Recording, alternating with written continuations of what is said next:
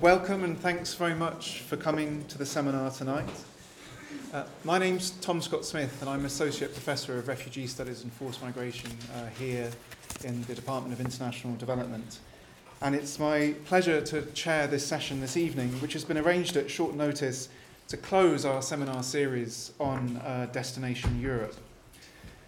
And we organised this additional event in response to the announcement last week of a new agreement between Turkey and the EU. An announcement that declared the need to break the link between getting in a boat and getting settlement in Europe.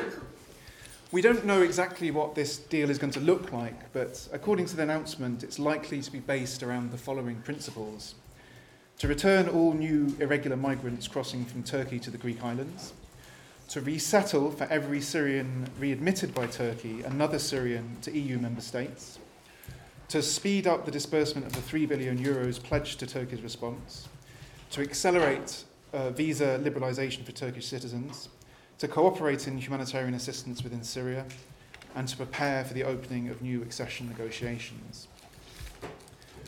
We have on the panel today 7 experts to examine both the legality of this agreement and some of its political ramifications.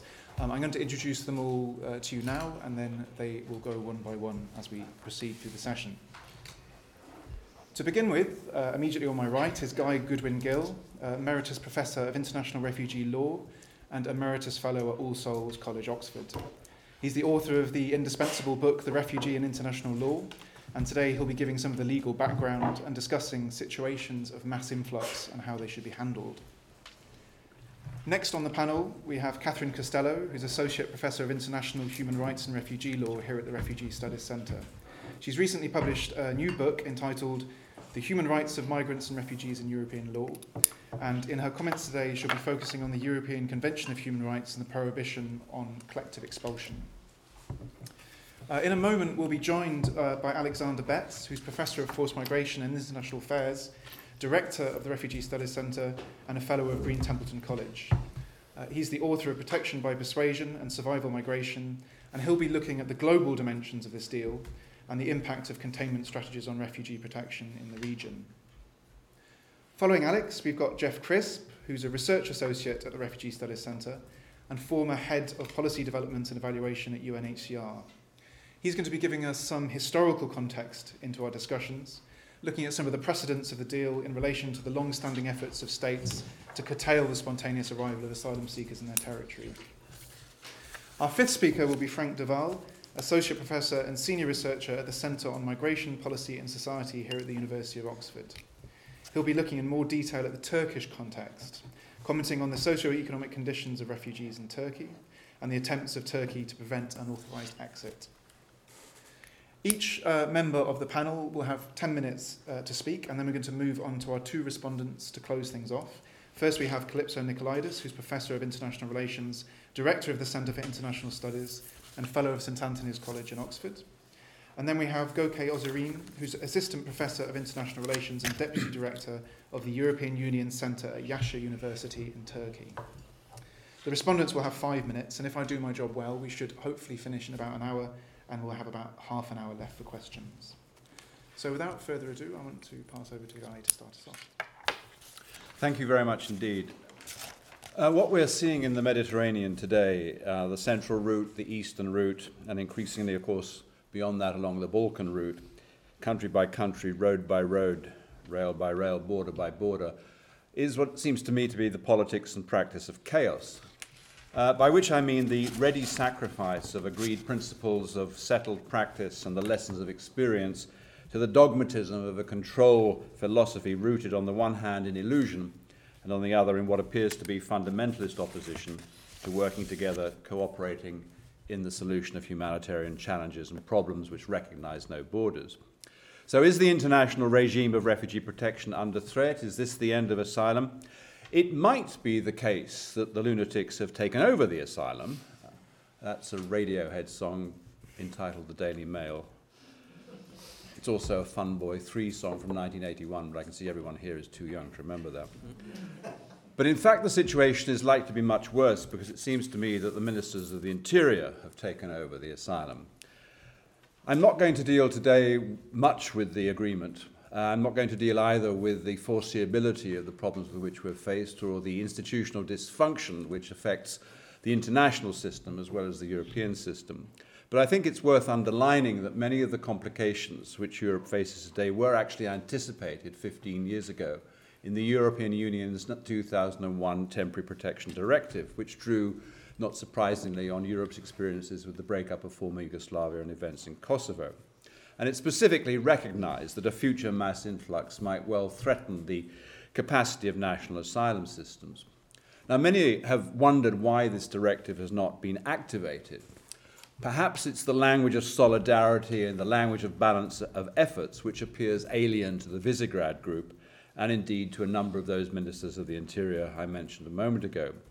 Or perhaps it's the fact that the European Council, in taking a decision on the existence of a mass influx, would bind all member states in relation to the persons concerned. And that seems to go against the grain in many quarters. Short-term self-interest, blatant disregard of the EU's organising principles are clearly driving policy and practice in many member states, as is the woeful lack of basic decency and common humanity. Now, although it may never be activated, this Temporary Protection Directive, it seems to me, lays down a number of useful markers for what ought to be the EU's framework response, whether we're thinking of the immediate challenges of reception and protection or the next proximate step, which will be to take fully into account the circumstances of each individual and thereafter to take the appropriate decision in his or her case that is consistent with EU and international law. The directive understandably emphasizes that any response to a mass influx must be made up of measures that themselves are linked and interdependent for reasons of effectiveness, coherence, and solidarity. It also approaches the characterization of relevant displacement from an essentially objective perspective, which likewise I think is useful, for it concerns, in the language of the directive, those who have to leave their country or region of origin and who cannot return, and it contemplates in particular those who fled areas of armed conflict or endemic violence. But as I want to show, that for me is not the immediate issue. Nonetheless, I do want to stress that in the context of this particular directive, it's not a court or tribunal or official which will decide on temporary protection, but the Council, the European Council, by a qualified majority. What we will have is effectively a truly European, what we would have is a truly European decision that has the effect, and I quote from the directive, of introducing temporary protection for the displaced persons to whom it refers in all the member states. Now, not everything is straightforward because in reaching its decision, the Council is expected to receive from member states an indication of their reception capacity, an expectation of sincere cooperation, which has, as we've seen, proved sorely misplaced in the present crisis. But while recent events demonstrate the need for an effective immediate response capacity both within and between states, the Temporary Protection Directive does have a number of weaknesses. It rightly focuses on the drivers of mass movement, armed conflict, generalized violence, human rights violations. But what is also needed first and foremost is recognition that those on the move, those actually on the move, will commonly be, as we have seen, in desperate need of shelter and assistance, just as transit and receiving states will want and need to identify and register those arriving. And what the directive does not do is speak to the operational dimensions of receiving large numbers of refugees and asylum seekers. It also takes a rather relaxed attitude to what comes next. So what we need and what we deserve is an effective institutional and legal basis which will enable that concerted EU response to include the provision of reception facilities and, yes, a measure of control and organisation, both for better management and to bring assurance to those who are on the move. And experience shows also all too clearly how these facilities will likely be needed at borders, both within member states and ideally on a previously negotiated standby basis within the territory of non-member states who find themselves en route. So this, it seems to me, will require at the EU level a decision with legal effect.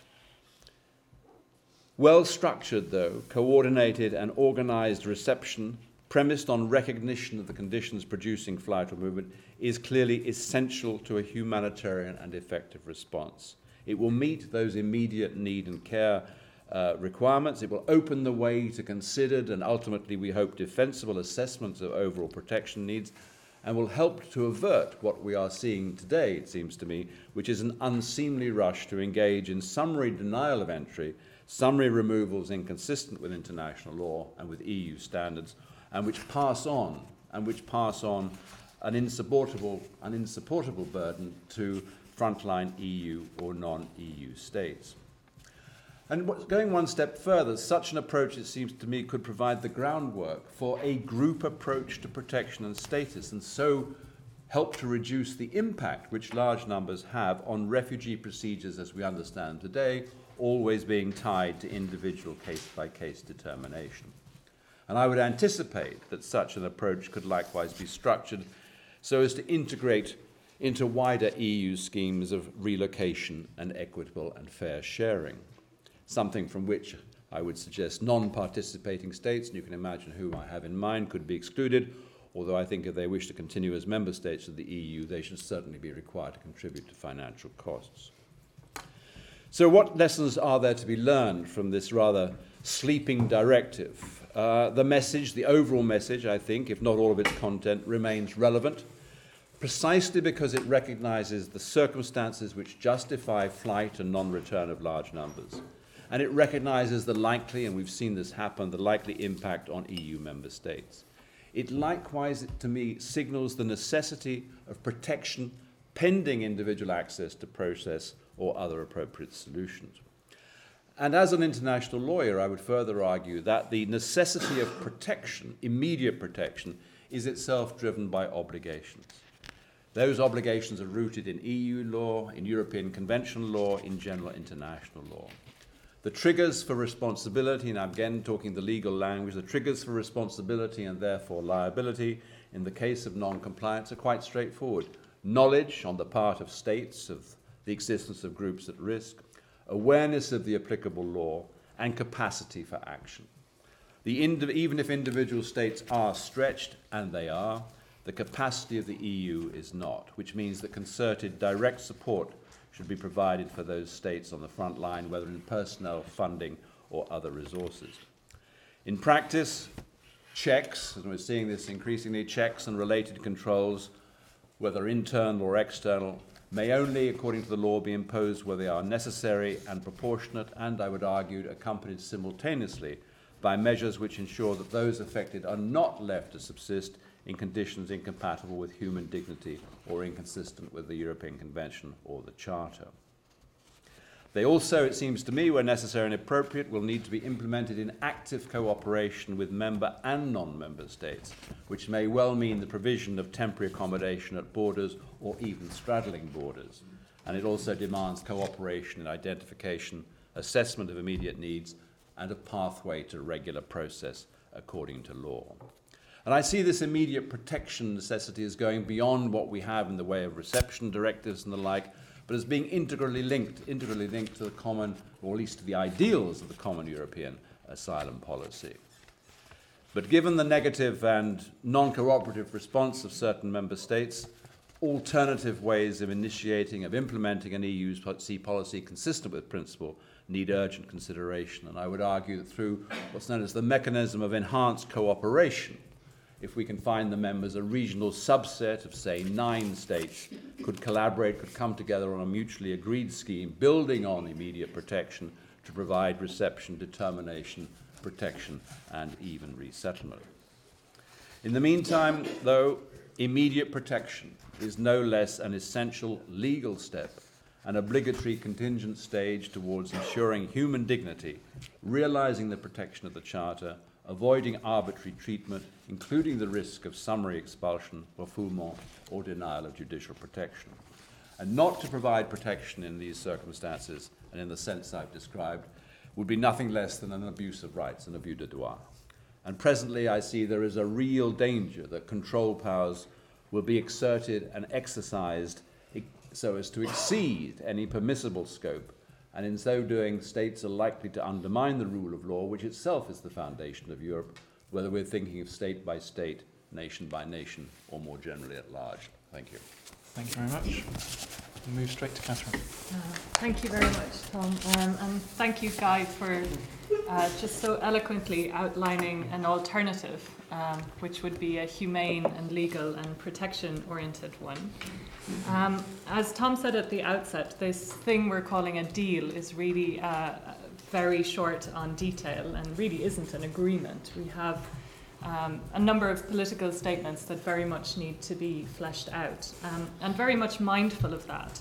I just wanted to think about them from a legal point of view, particularly considering that the EU has very clear legal commitments to refugees, not only in international law, but in its own internal EU legislation.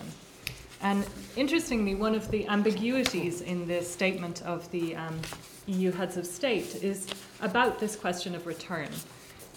Because in its opening paragraph, it talks about returning migrants not in need of international protection. And as a lawyer reading that suggests that's individuals whose protection claims have been examined, and then decisions about return are taken. Whereas at other points in the statement, it's deeply ambiguous about whether returns would actually be of people with protection needs. And then we get into big questions about the safety of Turkey in a legal sense. So it's that I want to focus on. But in some ways, I'm apologetic for that focus, because surely in the middle of a large regional refugee crisis, where we have countries in the region, notably Turkey, hosting millions of refugees, the notion that the EU should be returning people there needs to be questioned from a political point of view, and I guess that's going to be discussed by others on the panel. But just focusing simply on that question of legality of returns. Within EU law is a concept of the safe third country, which embodies the notion that states assert a right to send refugees under very limited conditions back to other countries if protection was available there. The legality of the concept of a whole has been challenged by some scholars, but the Refugee Convention itself seems to at least allow some leeway for those types of practices. But that leeway is always very tightly constrained. And within EU law itself, there are very clear rules that have been adopted not once by the EU legislature, but twice when it adopted legislation governing asylum procedures.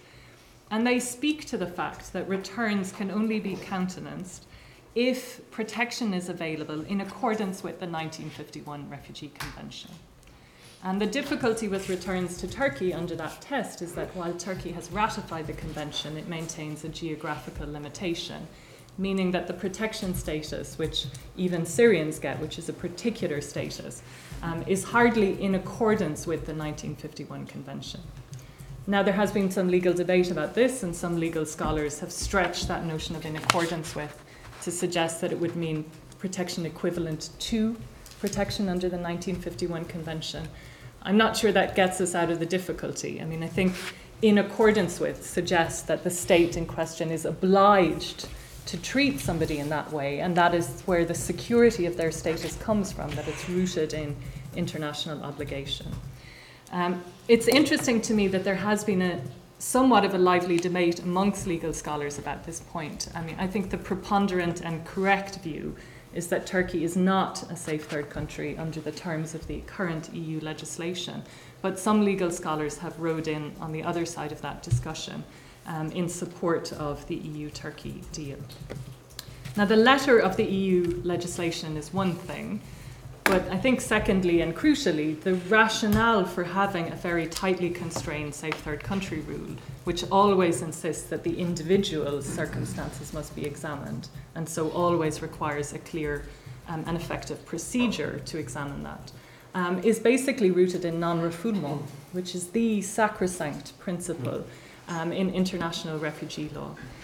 So non-return to face persecution or to face torture or inhuman and degrading treatment, which is rooted not only in EU law, but obviously also in the Refugee Convention and international human rights law. And we insist on this around the world. We insist on non-refoulement in our engagement throughout the international community. So to imperil non-refoulement is really to threaten I think, the foundations of the international protection system.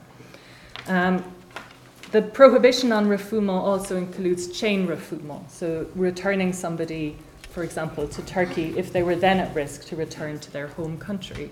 And in particular, if we're talking about people who aren't Syrian, there are very informal and weak protections, I think, in Turkey. And there are documented cases of onward return from Turkey to countries where people's lives were at risk. So that's on the question of non-refoulement.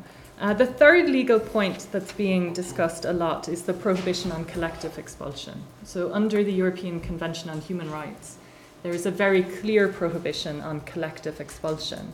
And as currently defined, a collective expulsion is any group expulsion where the individual circumstances are not taken into account.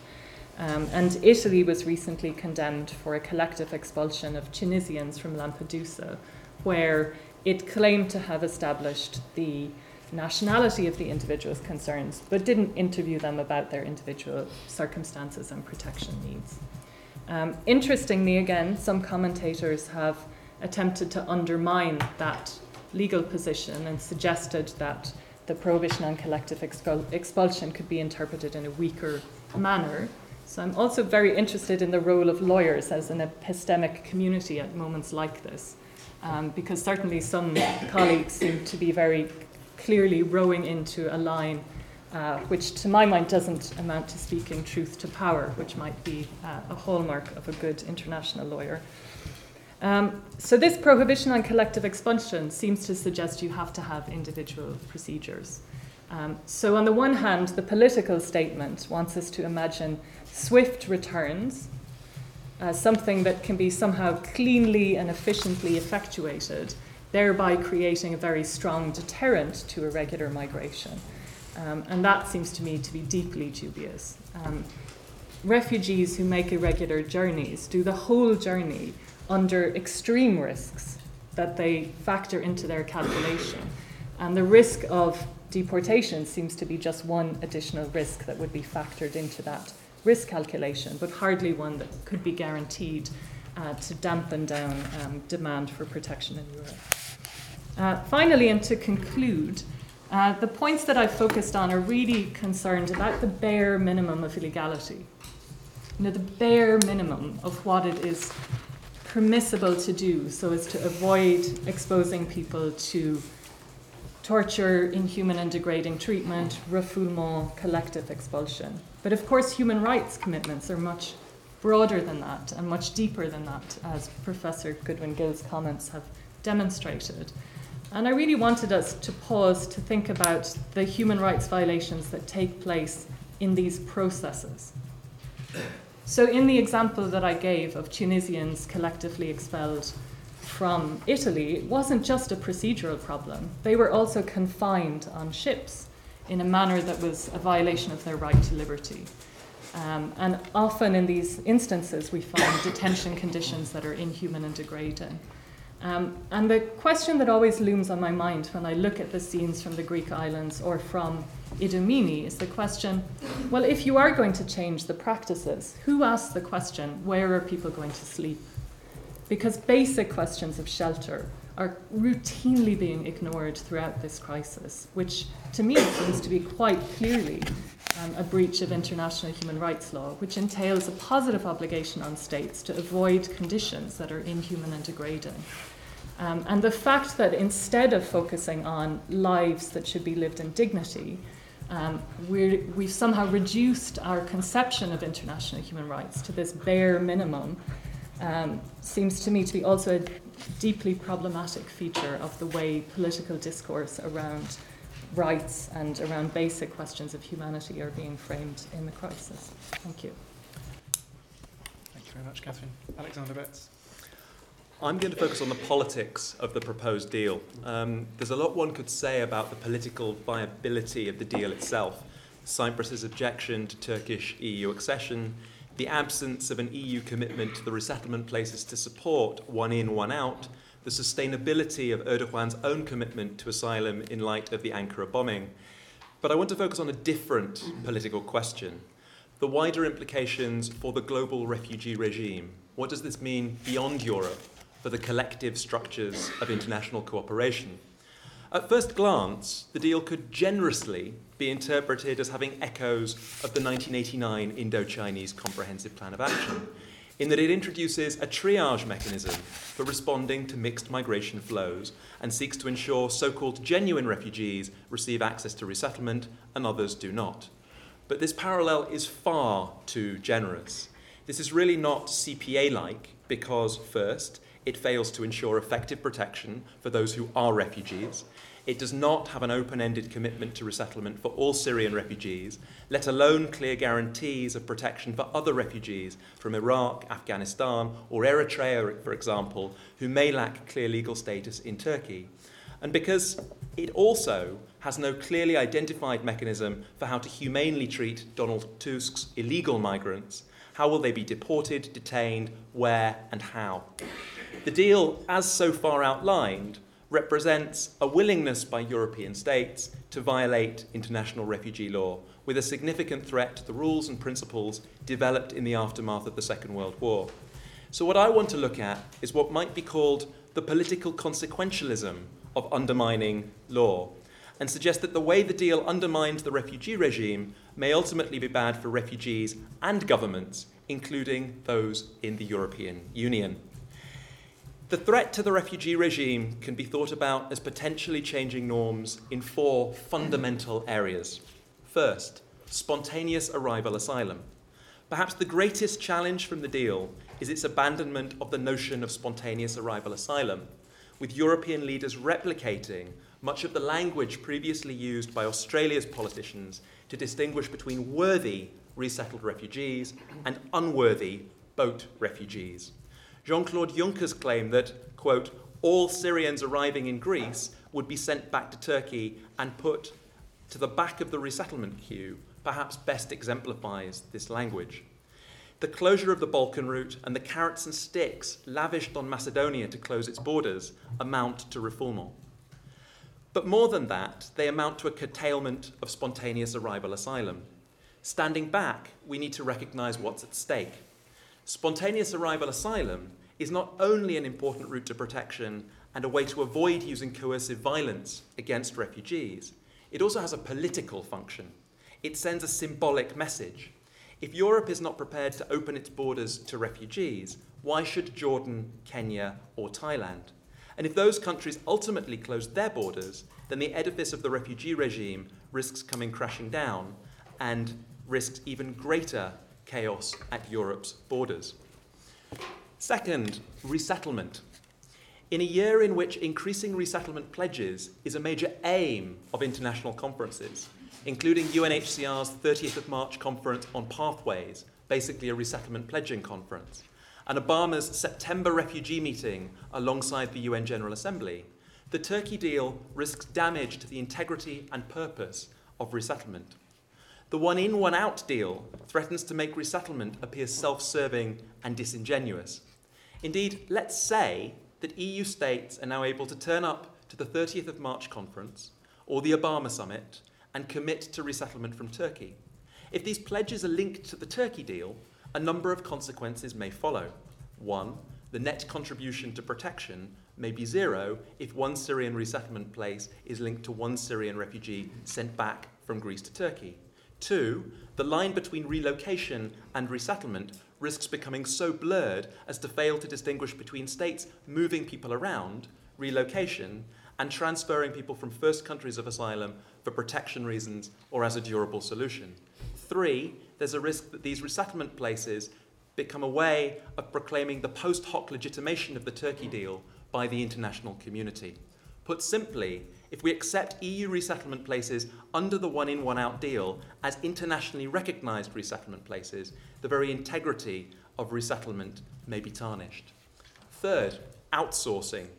The transfer of responsibility for refugee protection is not a new idea. Australia has long tried to outsource asylum processing and protection to Nauru and other Southeast Asian countries. The EU has attempted numerous pilots to outsource protection, including working with other dictatorships, such as Gaddafi's Libya.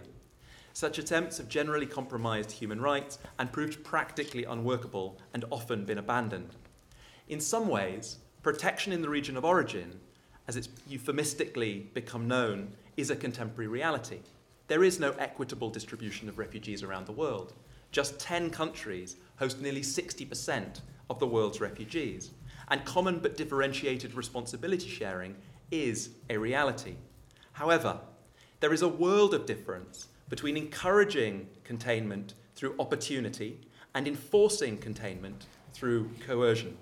Creating jobs and education for Syrian refugees in Turkey is one thing. Using violent coercion to stop Syrian refugees entering Europe is quite another.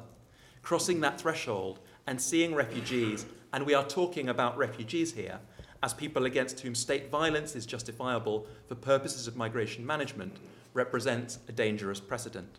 Put simply again, the deal risks legitimating a highly problematic trend towards outsourcing protection. Fourth, it risks transforming the historical moral leadership of UNHCR. As a former employee of UNHCR, I care deeply about the organisation. But in many ways, its reaction to the Turkey deal has been far too soft, at least publicly, and is symptomatic of UNHCR appearing to check out of the EU crisis ever since last April. Yes, UNHCR publicly highlighted it has some concerns about the deal, that it was not party to the European Council meeting in Brussels. It's clearly in a precarious position, with European countries being among its major donors. But UNHCR was endowed with a supervisory responsibility in relation to the convention. It is, to put it very colloquially, the guardian of the refugee regime. But its response to European states has become reactive. Where is UNHCR's proactive alternative vision?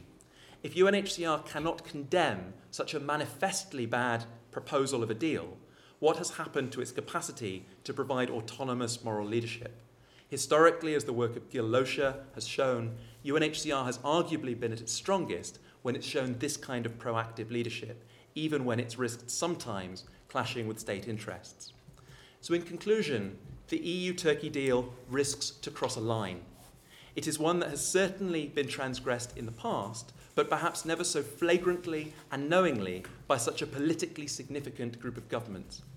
If Europe is prepared to inflict such significant damage to the global refugee regime, it should first stand back and understand what it is giving up and the global and long-term ramifications of those choices. How European leaders consider and hopefully reconsider some of the elements of the deal will have a bearing on the very future of the refugee regime, not just here, but globally. Thank you. Thank you very much, Alex.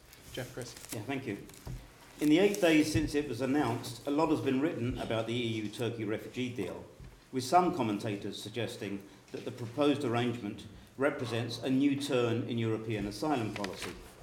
In fact, I'd like to suggest the deal is simply the latest episode in a long-standing effort on the part of the EU and other industrialised states to curtail and manage the arrival of asylum seekers.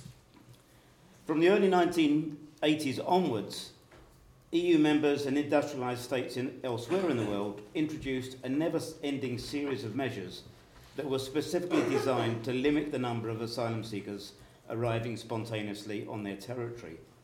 They included carrier sanctions, new visa requirements and pre-boarding documentation checks, the increased fortification of borders, interception at sea, the apprehension and prosecution of human smugglers, the introduction of concepts such as safe country of origin, safe third country and internal flight alternative, fast-track asylum procedures for so-called manifestly unfounded cases, the detention of asylum seekers, and the imposition of restrictions on their right to work, social welfare and legal aid.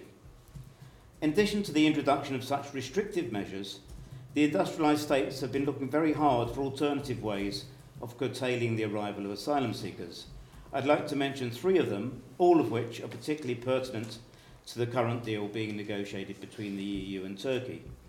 The first is the establishment of safe zones in countries of origin, zones which limit the need and ability of people to seek asylum in other states. The second is that of so-called migration management agreements, usually involving cooperation between the industrialised states and less prosperous countries in the same region. And the third is that of legitimising state strategies, by securing the involvement of UNHCR, IOM and other international organisations. So let me say a few words about each of these three strategies and the issues that they raise in relation to the EU-Turkey deal. While international attention has focused on the one-for-one return and resettlement agreement provisionally agreed upon by the EU and Turkey, there is another and relatively neglected component of that accord, and that is to be found in the EU's commitment, and here I'm quoting from the official communiqué, I quote, to work with Turkey in any joint endeavour to improve humanitarian conditions inside Syria, which would allow for the local population and refugees to live in areas which will be more safe. Let me make three observations with respect to this element of the deal. First, it's extremely vague, with no details provided as to how humanitarian conditions will be improved inside Syria given the ongoing conflict there, or how the situation inside northern Syria will be made safer for displaced people and local populations. Secondly, the communiqué says nothing about the right of Syrians to leave their country of origin and to take refuge in Turkey, an important omission in view of the fact that around 75,000 displaced Syrians have now congregated in the border area and are being prevented from crossing into Turkey. Third, the whole notion of safe zones in countries of origin has a generally dismal history. While the Geneva Conventions allow for the creation of hospital zones, neutralised zones and demilitarised zones in situations of armed conflict, such arrangements require consent between the belligerents and depend on complete demilitarisation. Those safe zones that have been established in recent years have clearly not met those conditions. In Bosnia in 1995, UN troops stood by as Serbian forces overran the safe areas of Srebrenica and Zepa and committed terrible atrocities there. In Rwanda in 1994, the safe area established by France provided a refuge for the very people who had organised the genocide. The one relatively successful area established in northern Iraq in 1991 to halt a Kurdish refugee influx into southern Turkey prevented the Kurds from exercising their right to seek asylum, required a massive military presence, a no-fly zone and the deployment of 20,000 NATO troops, and was underpinned by an agreement between the UN and the Iraqi government. While Turkey's desire to establish some kind of safe zone in northern Syria is understandable, it is highly questionable as to whether this experiment should or even could be repeated.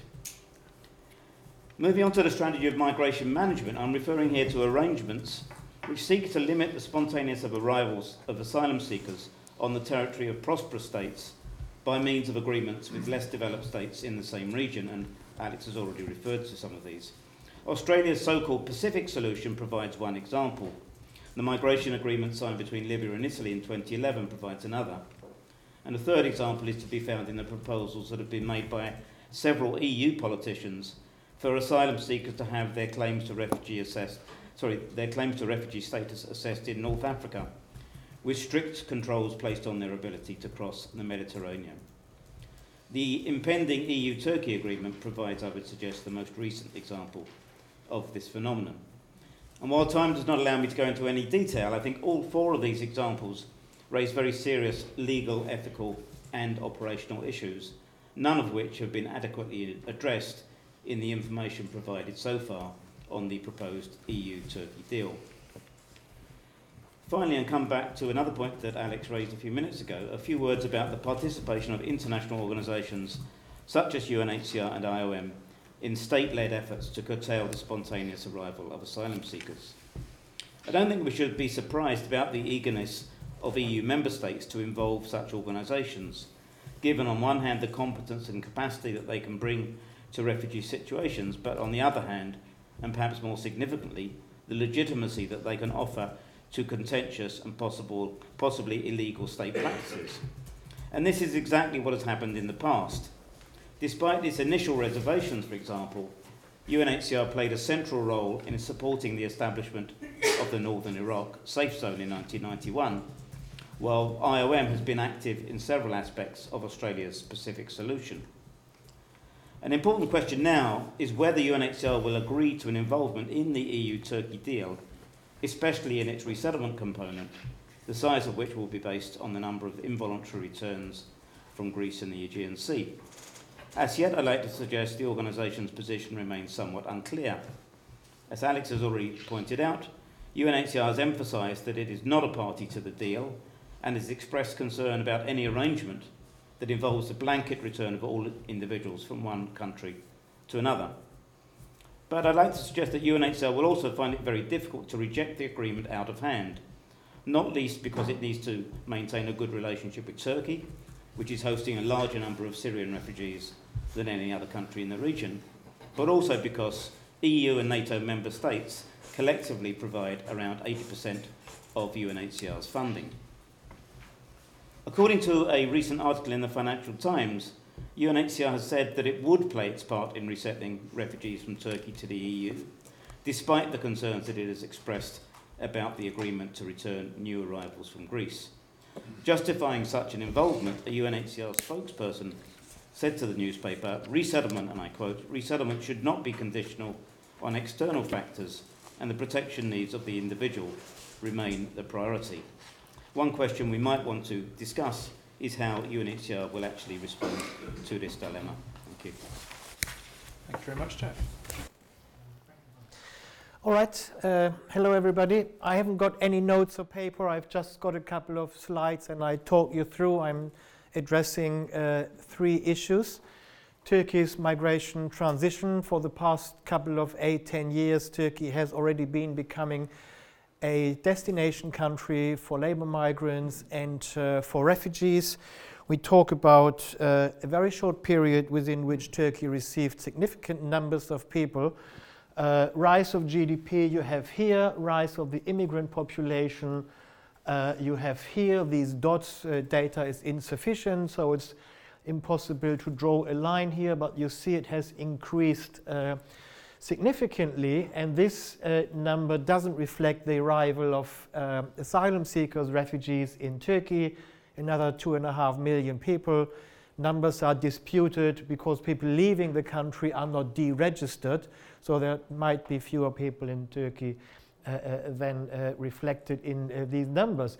The issue that we've got here is that so far Turkey hasn't made up its mind whether or not it's prepared, it would acknowledge to have been becoming an immigration, a refugee destination country. That explains some of the policy responses we have seen so far, notably that large numbers of asylum seekers and refugees are kept in this limbo situation, temporary protection, that the geographic limitation hasn't been lifted as has been discussed when the recent law has been reformed.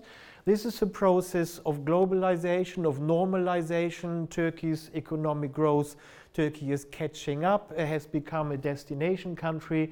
The levels of immigrants are still well below the European average. It's like 4, 5, 6%, nobody knows. The EU average is, of course, much higher. This for the context. Then is Turkey doing enough in order to prevent irregular migration, leaving the country, crossing over to Greece? We had a seminar at the European Studies Center 2 weeks ago, I think. We had an interesting controversy. A Greek professor of law or politics, Dimitri Christopoulos, reported on a visit he did to Turkey, to Izmir. He got fairly agitated when he reported about shops freely selling life vests and dinghies and outboards and all the rest of it.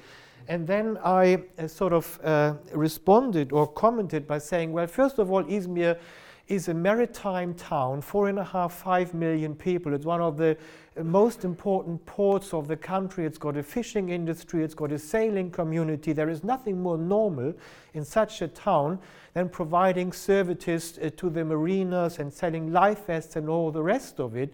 And there is basically nothing you can do about that. If this opportunity is used by people who want to leave the country clandestinely and also buying these life vests, there is nothing irregular. You can't stop that legally.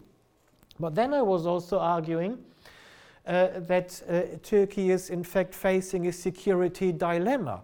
From the Western perspective, one of the main concerns is irregular or illegal, as it is called, migration from Turkey into Greece. But look at the case of Turkey. One of the main security concerns, which requires enormous resources, is the security now of the southern and the eastern borders. Military, police, gendarme, everybody is basically on the border with Syria and then on the eastern border with Iran. The second issue, even though it's partly self-inflicted by the government, is sort of the resurgence of a violent conflict in the Kurdish areas. Again, police, gendarme, resources, intelligence, everything is sort of pulled into that area. And third, we have seen a couple of atrocities, terrorist attacks, bombings in Istanbul and in Ankara. Again, the police, the security apparatus is concerned with that. In this context of a complex security situation, the western borders emigration is not considered a threat to the integrity of the country, to the security of the Turkish people. It's inevitably at the bottom of all these concerns. And I had conducted an ESRC project unraveling the refugee migration crisis in the Mediterranean. So I talked to officials, police officers, border guards, coast guards, and all the rest of it in Ankara, in Izmir, in Istanbul. And they were all saying, well, what can we do? We have other priorities, our resources are limited. Nevertheless, a very interesting statistics, the Turkish Coast Guards last year have apprehended more than 90,000 people in the Turkish waters and returned them back to Turkey. They have also apprehended almost 190 smugglers. The issue then had been what to do with these people. They reside in Turkey legally. They have a refugee status, they have a residence permit, they stay visa-free. They cannot be detained. They have to be released the other day so they can try again. Can they be sent to Anatolia, put behind bars? There is a huge question mark here. And my final argument I had with the Greek professor was, if we are going to demand from Turkey to do even more than this, apprehending people, putting them back ashore, it inevitably means, I suspect, violation of human rights and of refugee rights on a large scale, like sending people back to Anatolia, put them in closed detention centers, fine them or punish them in one way or another for what they had been doing. Finally, the conditions of refugees, asylum seekers in Turkey. In my research, I found like 350,000 registered, probably another 150,000 unregistered Syrians only in Istanbul.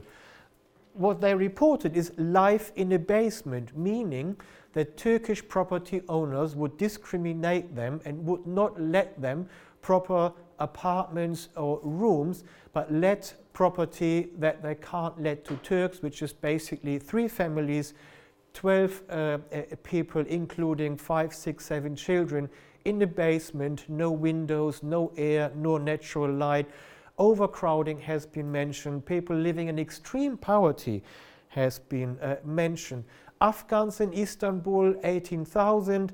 They were living under bridges, whole family like here, and that was a miserable October, windy, rainy day, pretty cold, enormous suffering.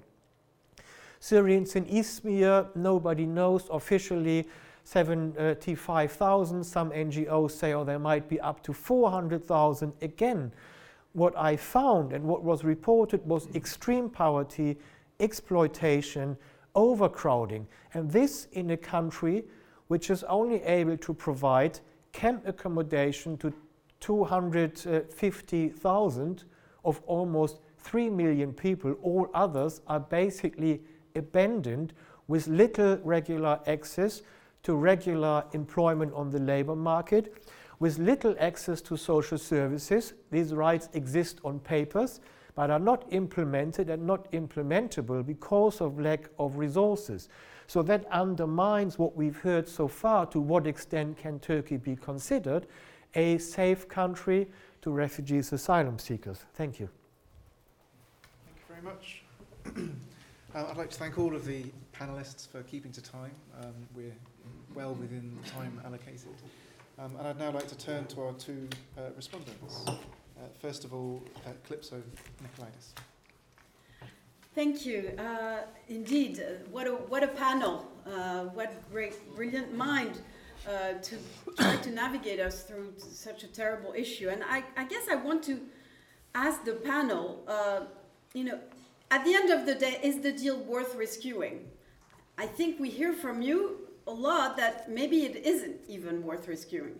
But if you entertain the fact that maybe that's really a second best, this deal, we cannot attain the first best that lawyers, political scientists, and well-meaning observers of all sorts would prefer. So if it is a second best, how do we do it? How do we rescue it? And I guess I would argue that the deal is defensible if you think about it very simply as two equations.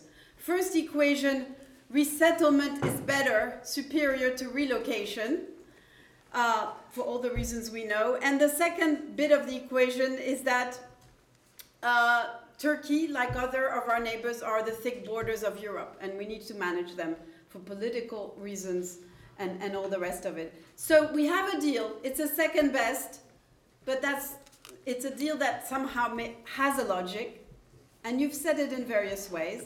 But you've also said, secondly, all of you, that the deal is flawed for legal, moral, political reasons. In fact, we could summarize how it's flawed, and I take my cue from Guy, that in terms of illusion, diversion, and perversion. And if I take these three categories, I want to ask, under what conditions, to all of you, under what conditions can we make it better on these three counts? So, illusion, just basically that it won't work, that it can't work, that those who wait are not in less need of legal protection, and those who don't wait, and those who wait won't wait forever. So Catherine and Guy in particular have talked about the legality of return and readmission in Turkey. Catherine's bare minimum of legality is very telling. And whether Turkey is safe as a third country, all of these debates about non-refoulement. So on one hand, and of course, even if we can deal with the issue of Turkey, on the other hand, can we even deal legally with the fact of pushing back refugees, of dealing with refugees one by one, not by one, but as a group. So the question for lawyers is the extent to which these are fundamentally legal problems, or if they have, in emergency situations, practical responses. Is it possible to think that if enough people were sent to Greece as caseworkers instead of police officers or soldiers, this could be addressed? If enough monitoring was done in Turkey and enough work around its status as safe third country, that would make it acceptable, can we deal with it? Where does law start and practicality start? Now, of course, in addition to legality and underlying it, you have the social, anthropological problem, the refugees themselves, the point of view of the refugee, which Alex is and all of you, of course, start with. So at the end of the day, and you haven't talked about that, if we think about this story as a story about incentives for them, what will affect the way in which those incentives reach them? What kind of odds to be on the top of the queue if you're going to be resettled will keep people from trying the desperate journeys? How do we start thinking about these incentives? And indeed, this has a lot to do with what you were, both Alex and Frank, were discussing in terms of the conditions in the source country. So this is kind of stories about, well, this is an illusion. Can it even work legally and humanely? But of course, there's a second category of criticism that your thoughts have come under, which is diversion. That the problem with the deal is it diverts us from more holistic questions, bigger questions, other questions that are much more important. And of course, this started with Guy's, point. It is the directive, stupid. That, all of these issues are addressed potentially in EU law, but they're simply, we just need to go back to EU law, if need be, by bypassing veto players, by going through enhanced cooperation, says Guy. And this deal is just a diversion from this approach. And indeed, the mathematical logic of the situation hasn't changed, has it? Whether you resettle or you relocate when they're in Greece, you still have the same numbers to replace and reallocate among European countries. We still have the need for protection. We still have the question of places. We still have questions that you haven't addressed, political questions about how you finance all this when it's 0.2 to 0.3 of European GDP that's at stake. Not much, we agree, but in this time of Eurozone crisis, countries care. How do we create a tax, new debt? All of these questions have been debated, and they're, again, more holistic. How do we persuade a country like Greece, this is the debates we had with Frank and the European Center, to change from a state of being as a transit country to itself a resettlement country? How do we really focus on source countries? And all of you, of course, Frank, Jeff, Alex, discussed that. But when we say, well, what's important is to encourage containment, incentives, Alex formula, encourage containment rather than enforce containment. Is it fair to pose this as, an alternative? Isn't it the case that there will be more money and more goodwill in encouraging containment, in helping source countries, if at the same time there is enforcement? It's just a question, it's a political question in terms of public opinion. And the third, and I'll finish on this, the third categories of opposition is about perversion. That maybe there's a perverse effect. This is the biggest criticism of the deal, that there are perverse effects to it. So the question for us is, can we transform perverse effect into virtuous effects? Whether we're talking about Alex's issues of undermining the refugee regime as a whole, and there, Alex, what we need to ask, don't we, is whether when we have emergency measures like this, how do we keep them from becoming a steady state? In my view, you don't necessarily criticize emergency measures because they might turn into the steady state, but you care about how they wouldn't.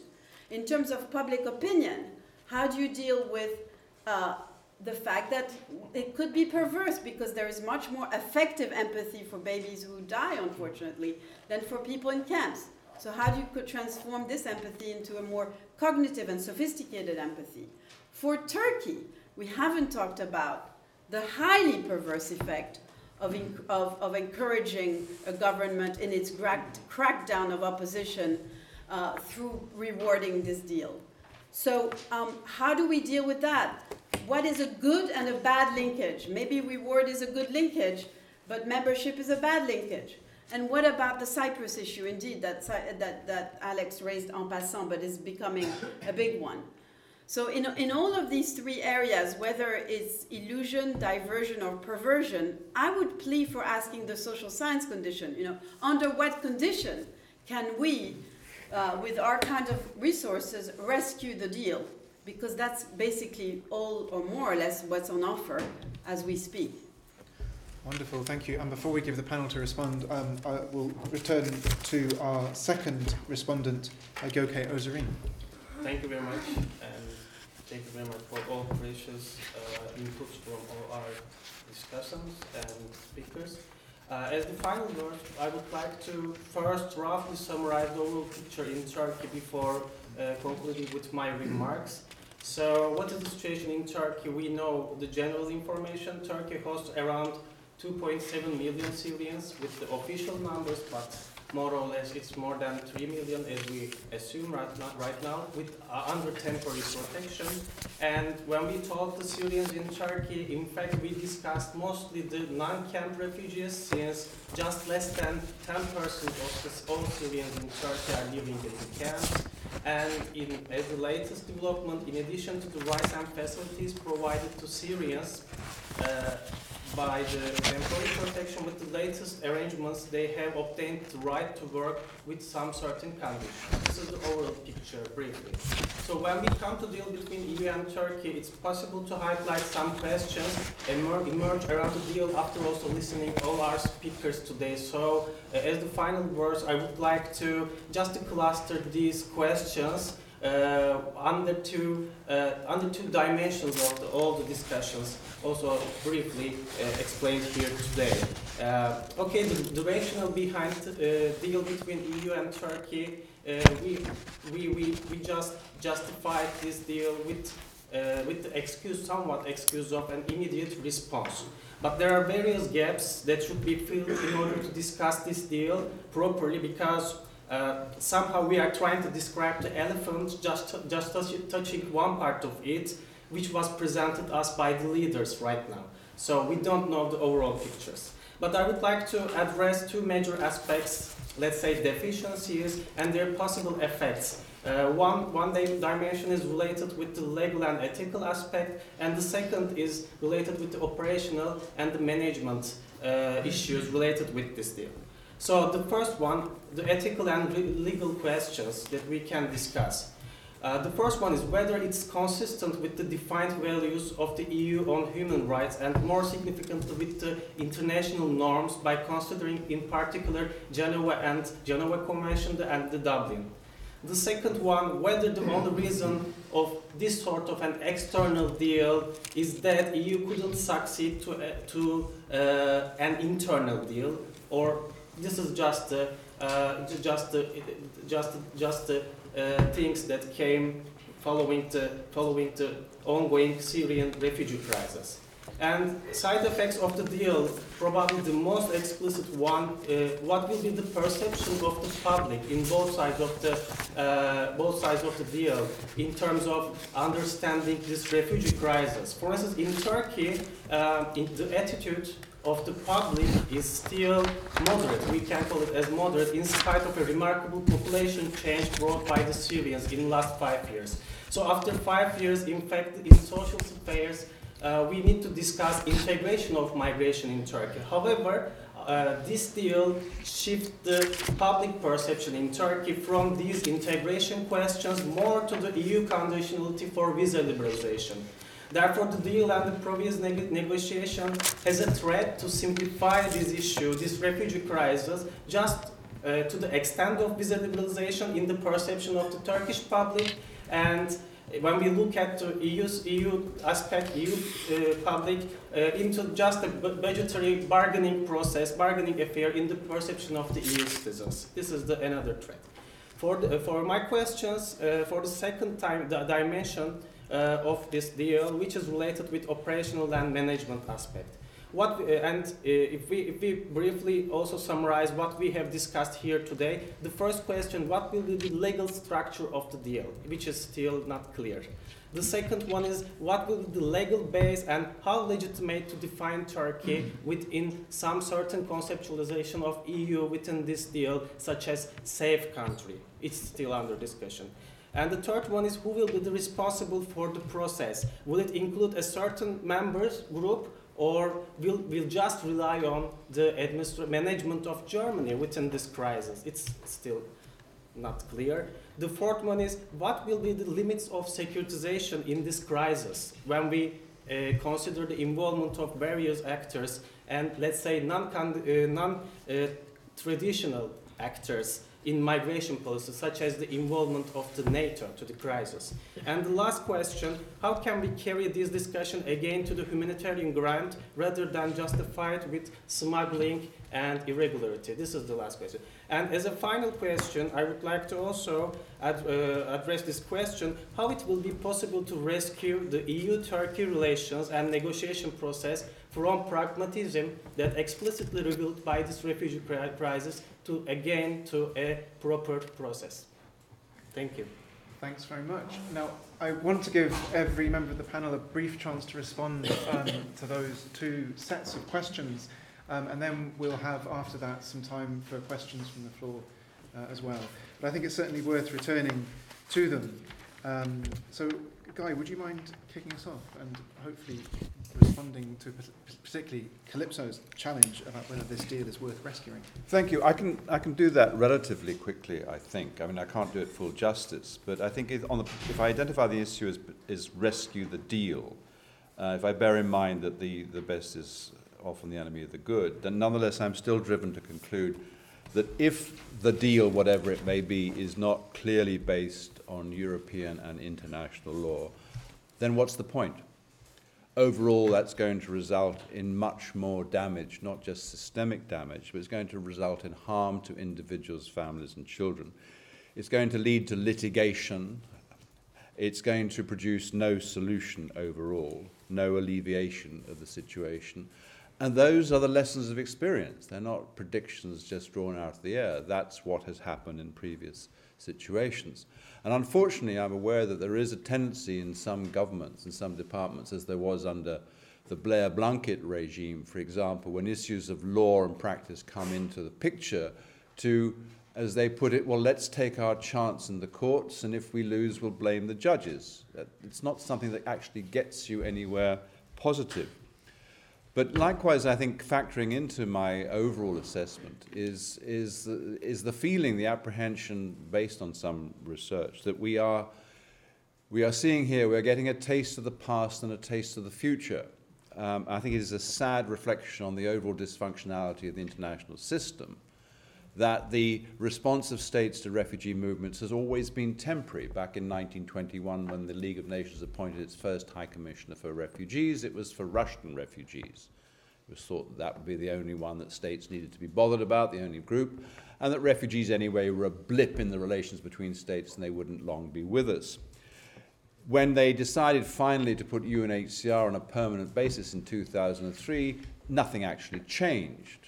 No changes were made, for example, in the funding arrangements for UNHCR, which still have to be made out of voluntary contributions. We still effectively have a temporary response to what states perceive to be a blip in their relations. And beyond the refugee issue, there has likewise been a disinclination on the part of states to anticipate, to see what's coming down the line. In 1991, the ILO estimated that some 30 to 40 million jobs a year needed to be created in the developing world. Was anything or much done? No. What happened? Did everyone sit and die quietly when there was no work to do? Of course they didn't. The latest population revision 2015 estimates, amongst other things, of course, a continuing increase, although a slowing one in the world population, but most, I think, very significantly, an increase in the 10 to 24 age cohort to 2 billion by the year 2050. And I ask the question again, are they just going to sit and die if there's nothing to do? Of course not. They're going to move. And it's time for the international community in the developing and the developed world to cooperate much more effectively, recognizing what's going to happen and taking steps to deal with these challenges in a humane and positive way. Thank you. Thank you both to the commentators for really raising difficult questions. To try to answer Calypso's social science question, under what conditions, I think I would have to be a social scientist. But I think one aspect of it that we could at least raise would be just the question which might underpin at least one of the aims of the deal, which is to reduce the number of irregular arrivals so that some kind of semblance of control over arrivals can be asserted. And I understand why that's a political aim. I understand particularly in the context where protection is overwhelmingly being provided by Germany and Sweden, and other states are often in dereliction of their duties, that's an important political aim. So I sort of sympathise with the aim. And in some ways, I think there is research about how forms of suppression of mobility backfire. And in some ways, the whole crisis is a backfiring of the policies, which are the absence of visas to claim asylum plus carrier sanctions.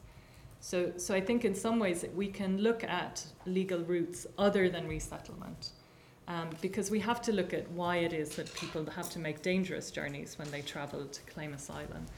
And so I do think we can, whether it looks politically feasible or not, I think it's important to just constantly state that it's not normal or natural for refugees to have to get into rubber dinghies to make a journey which, if one does in a ferry, only costs you 15 euros. These are abnormal conditions created by our migration systems, and they didn't exist in previous refugee crises to the same extent. So I can't really answer the question, how do you divert people into legal routes? But I can say that resettlement often isn't the best way to divert people into legal routes because it presupposes waiting. So if we had very, very significant international commitments to resettlement and process of resettlement up and running, perhaps that would deter some people from making irregular journeys. But they would have to be serious, credible commitments of a scale that you would be able to impact on people's perceptions of their prospects, saying, okay, it's very difficult in these countries of first asylum, but we're willing to wait it out because maybe the war will end and we haven't been abandoned by the international community and the chance of resettlement is there.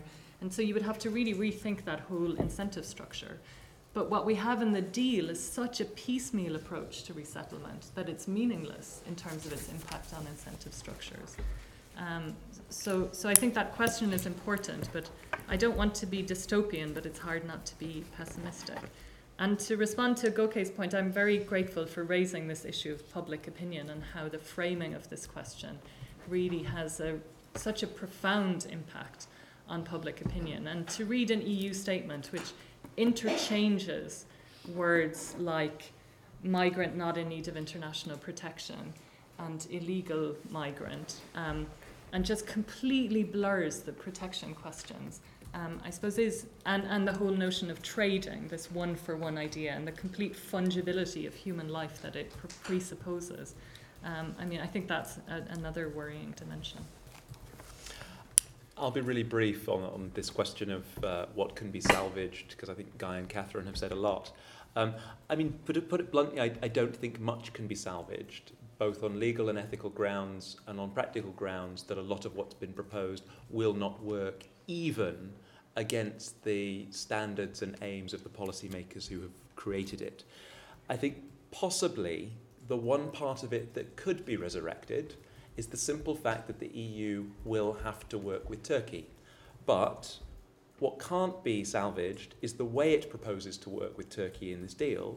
And what's deeply problematic is the almost exclusive strategic focus on Turkey for a European solution. So I think what needs to change in the way we conceive of Europe's Turkish strategy is at least twofold. Firstly, Europe has to have both an internal and an external dimension to its refugee policy. And my concern is that Europe has almost given up on renegotiating a sensible common European asylum system. Juncker spent almost all of his political capital on the September deal on relocation that at the time wasn't workable and for which there hasn't been political commitment. And as a result, the deal with Turkey has become Europe's plan A, and there is no plan B. We have to, yes, work with Turkey, Lebanon, and Jordan, build capacity, build a willingness to protect refugees, but we also have to resurrect the common European asylum system and preserve asylum space in Europe. Those two parts can't be seen as substitutes for one another. They can't be seen as mutually exclusive. Europe has to get back on track to negotiating and rebuilding its common European asylum system. The second thing we've got to think through is in how we work with Turkey. At the moment, this deal puts the cart before the horse. It assumes that through the deal, Turkey will develop a viable asylum system, become a safe third country. The money we will provide will achieve that. And that is absolutely to get it the wrong way round. It has to achieve those standards of human rights. It has to achieve that asylum system before we come anywhere near sending Syrian refugees or any other refugee back from Greece to Turkey. So absolutely, strengthen Turkey's asylum system through this deal. Absolutely, build economic opportunities through jobs and education for Syrian refugees who are in Turkey and haven't crossed to Europe. But completely reconceive the very basis of the EU-Turkey deal. Yeah, I'll be very brief as well. First thing I'd like to say is that I think those of us who have been critical about the EU response to the refugee emergency, and of course there is a lot to be critical about, those of us who are critical of the response have not always been very good at appearing to offer constructive alternatives. I mean, there's been a lot of negativity about saying this is wrong, that's wrong, the deal is wrong, without always coming out with clear and constructive alternatives. And to the extent that constructive alternatives have been offered, they've tended to become a little bit like slogans. For example, the whole notion of safe and legal routes. I mean, if I go to my Twitter account, I can see 50 people an hour tweeting about the need to establish safe and legal routes. But we saw some honourable exceptions, and Catherine is one of them. Not that many people have actually looked at this notion in detail and said how it would work in practice, what forms it might take, who would it be prioritised in the establishment of safe and legal routes. Similarly, it's become a kind of received wisdom within the humanitarian community that if you set up a resettlement programme, then irregular migration will diminish. I think I could at least intellectually make the argument in the short term, at least, a resettlement programme, if it wasn't properly designed and it wasn't of the right scale, might actually increase the level of irregular migration. So I think it is incumbent on us, those of us who have been critical of the EU response, to be a little bit more forthcoming in what we would actually propose in its place. In terms of whether the deal is worth rescuing, I mean, I think one of the real problems is that we don't really know what the final shape of that deal is going to be. And again, just during the course of this day, I've seen so many different objections raised by some fairly influential actors in the European scene. I can't imagine it's going to remain exactly as it was when it was announced 8 days ago. I think, if it was to say pretty much as it is, I think, like Catherine, I would say it's not a deal that's worth rescuing. And I think to come back to what you concluded on, Alex, I think my major concern would be, the global implications of anything that might come out of this deal. The September meeting in New York with Obama, the whole purpose of it is to expand protection and space available to refugees. My concern is if this kind of thinking goes on over the next few months, that conference might actually be a venue for actually diminishing protection space for refugees. States have often called for a revision of the 1951 Convention, saying that it's not fit for purpose in the contemporary era. And those of us in the kind of refugee advocacy community has always said, well, we shouldn't renegotiate the convention because we'll probably end up with something worse, not something better. And I'm worried that might be the outcome of the September meeting if the EU deal was to go through. Thank you, Jeff. Frank? Yeah, just briefly, I wonder whether the deal is actually meant to be a policy, whether it is legally and practically implementable, or whether it is what Christina Boswell would call a policy narrative, results sold to the European public to appease the European electorate that something's got to be done. I think we need to wait and see whether there is actually any substance to what's called the deal, or whether it does just a bubble, as I said, meant for a certain point in time to appease the European electorate, and that's it. I mean, it's already talked about. Various ideas have already been rejected. Political parties say no to visa liberalization, no to sort of accession negotiations.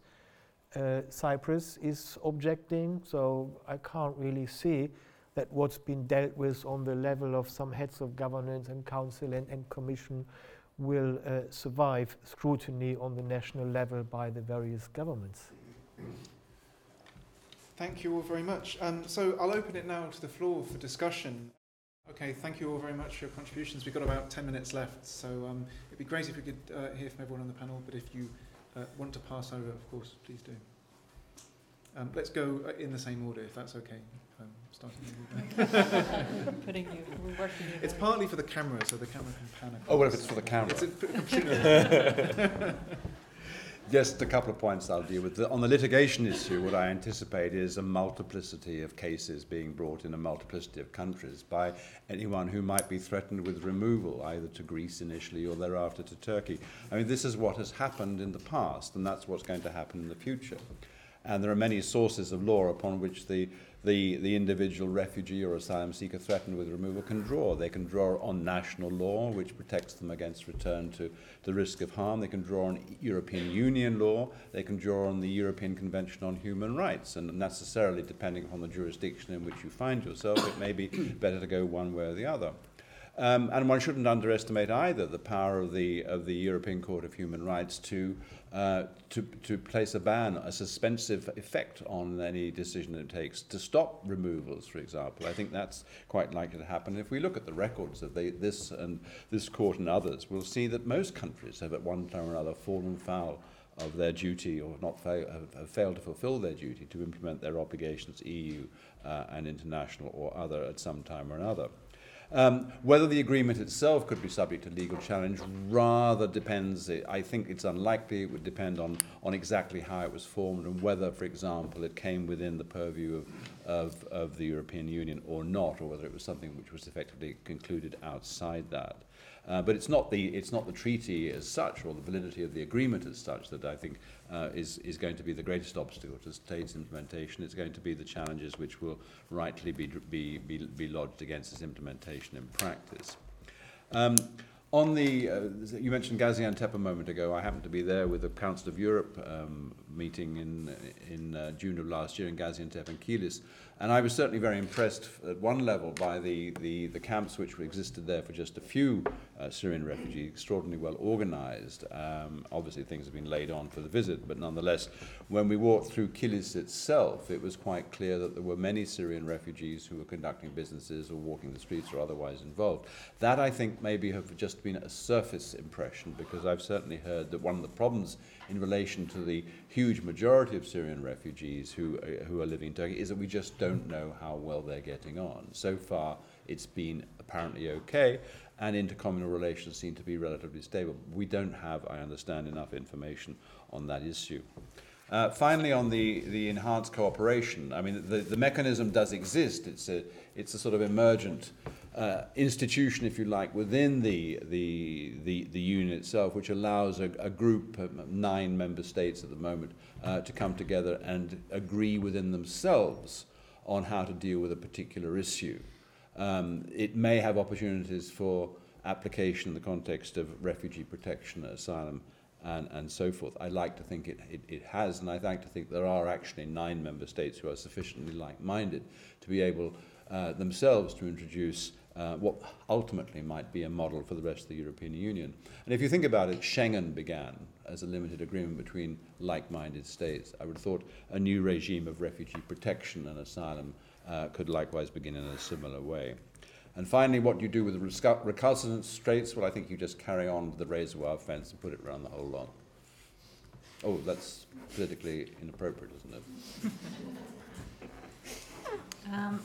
Yeah, just to pick up 2 themes very quickly.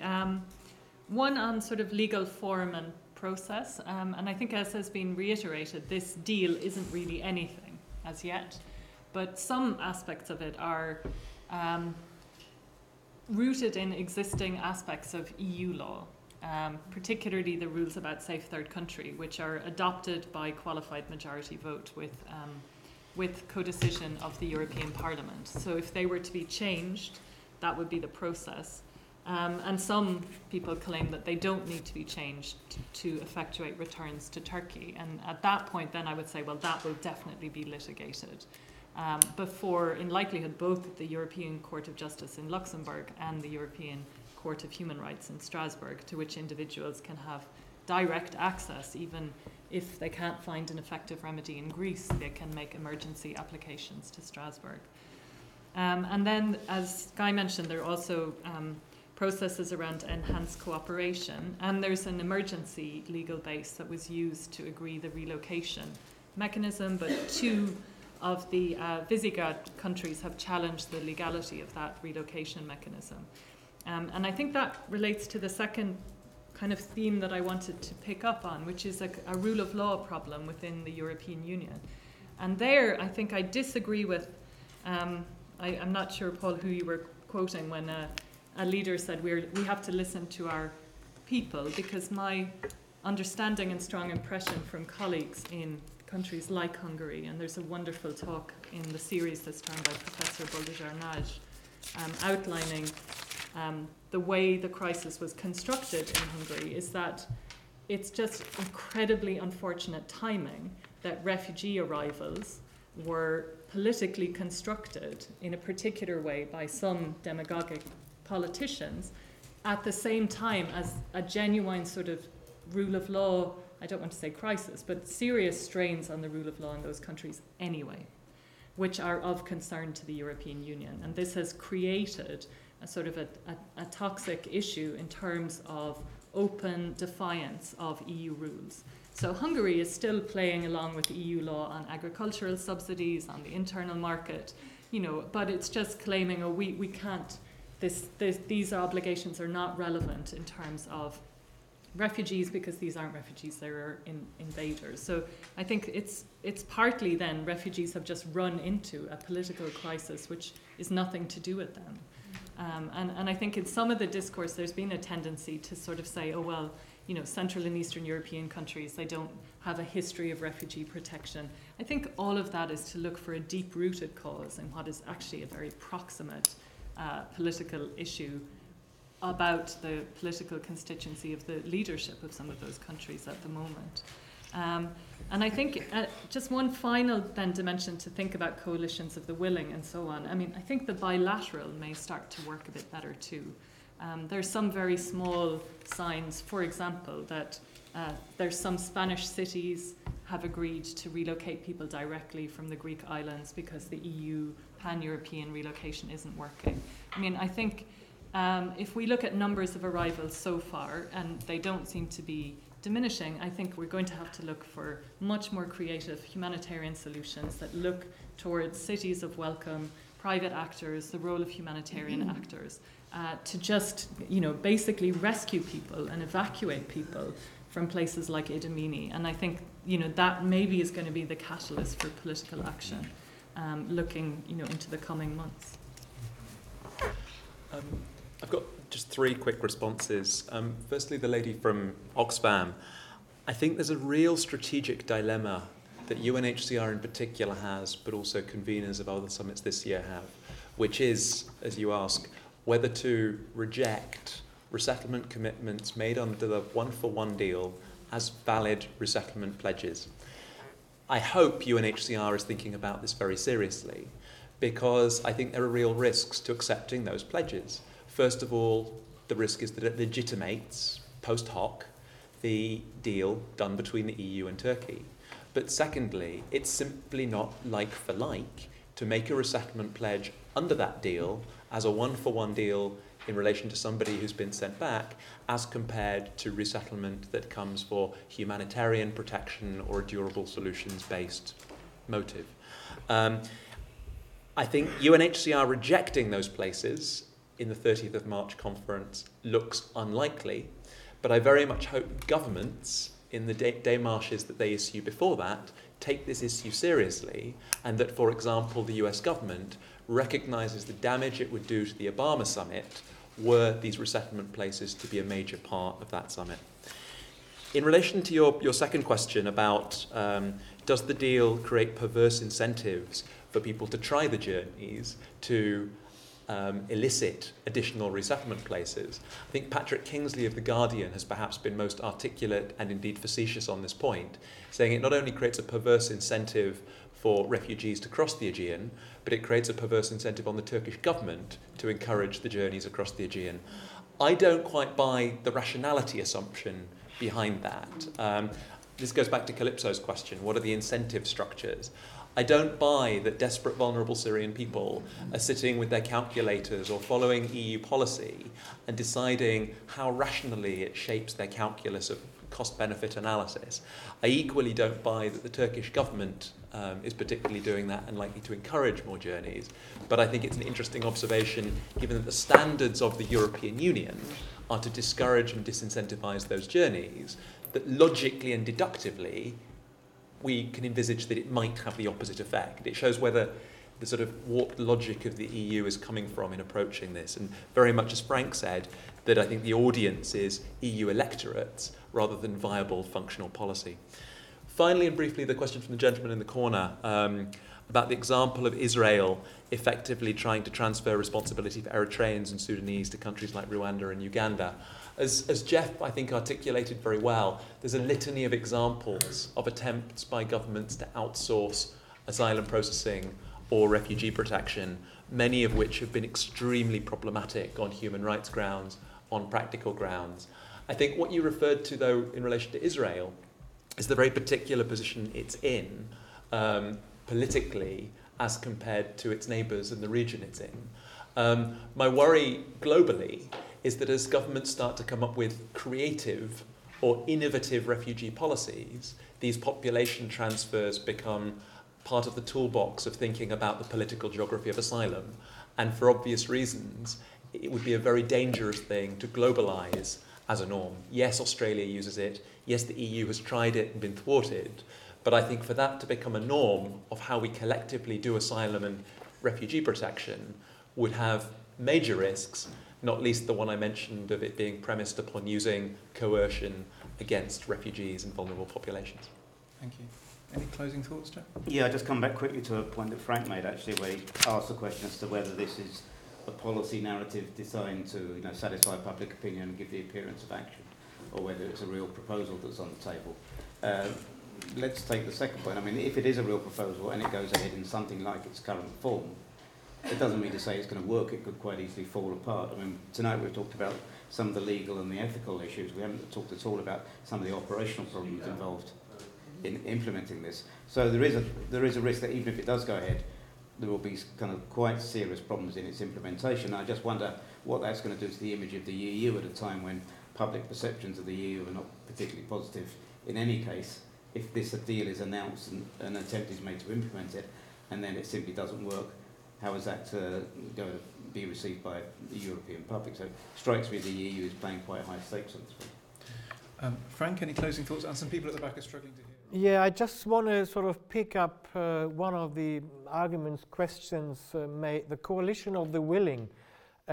Coalition of whom, for what purpose, comes to my mind. We have seen attempts by Merkel last year to muster a coalition of the willing that would provide a more humanitarian response. It fell apart with the change of government in Poland, with Sweden dropping out of this policy approach. It basically became unpopular with the Paris bombing, as well as with the incidents in Cologne. So the whole idea of the coalition of the government lost some of its foundations, I would say. We have some other coalitions of the willing. We have the Austrian-led coalition of the willing to introduce fences, border controls, closed borders. We have the coalition of the willing of the Visegrad countries objecting and undermining resettlement and relocation. So we have a whole range of coalitions willing to do rather different things in Europe. That's great. Calypso, there were a couple of questions directed at you. I don't know if you want to I'll just say respond to them. one sentence just to end on a positive note, which is that the beauty of recalcitrant members and the beauty of politics, you can buy them off. And you can make linkage that sometimes are creative. And I would bet you that on the Cyprus dynamic, there is a real good chance that the Cyprus threat of a veto might induce Turkey to be much more lenient on the settlement on Cyprus than it would otherwise have been. So it could be a positive linkage. That's great. I just want to end by thanking all the panellists and the respondents and all of you for your patience and for your involvement in the discussion.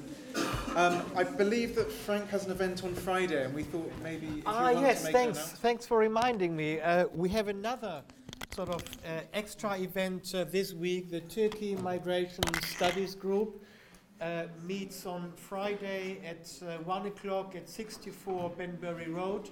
It's a joint event of Compass and CSOX to address issues to do with Turkey refugee migration. We have a keynote speaker here who is in the audience, Ayselin Yildiz and Gökay Özerem, who will be talking about measures in Turkey, things on the ground, recent immigration law enforcement measures, and as well the EU-Turkey deal. So we basically continue in a workshop style discussing the matters that were at stake today.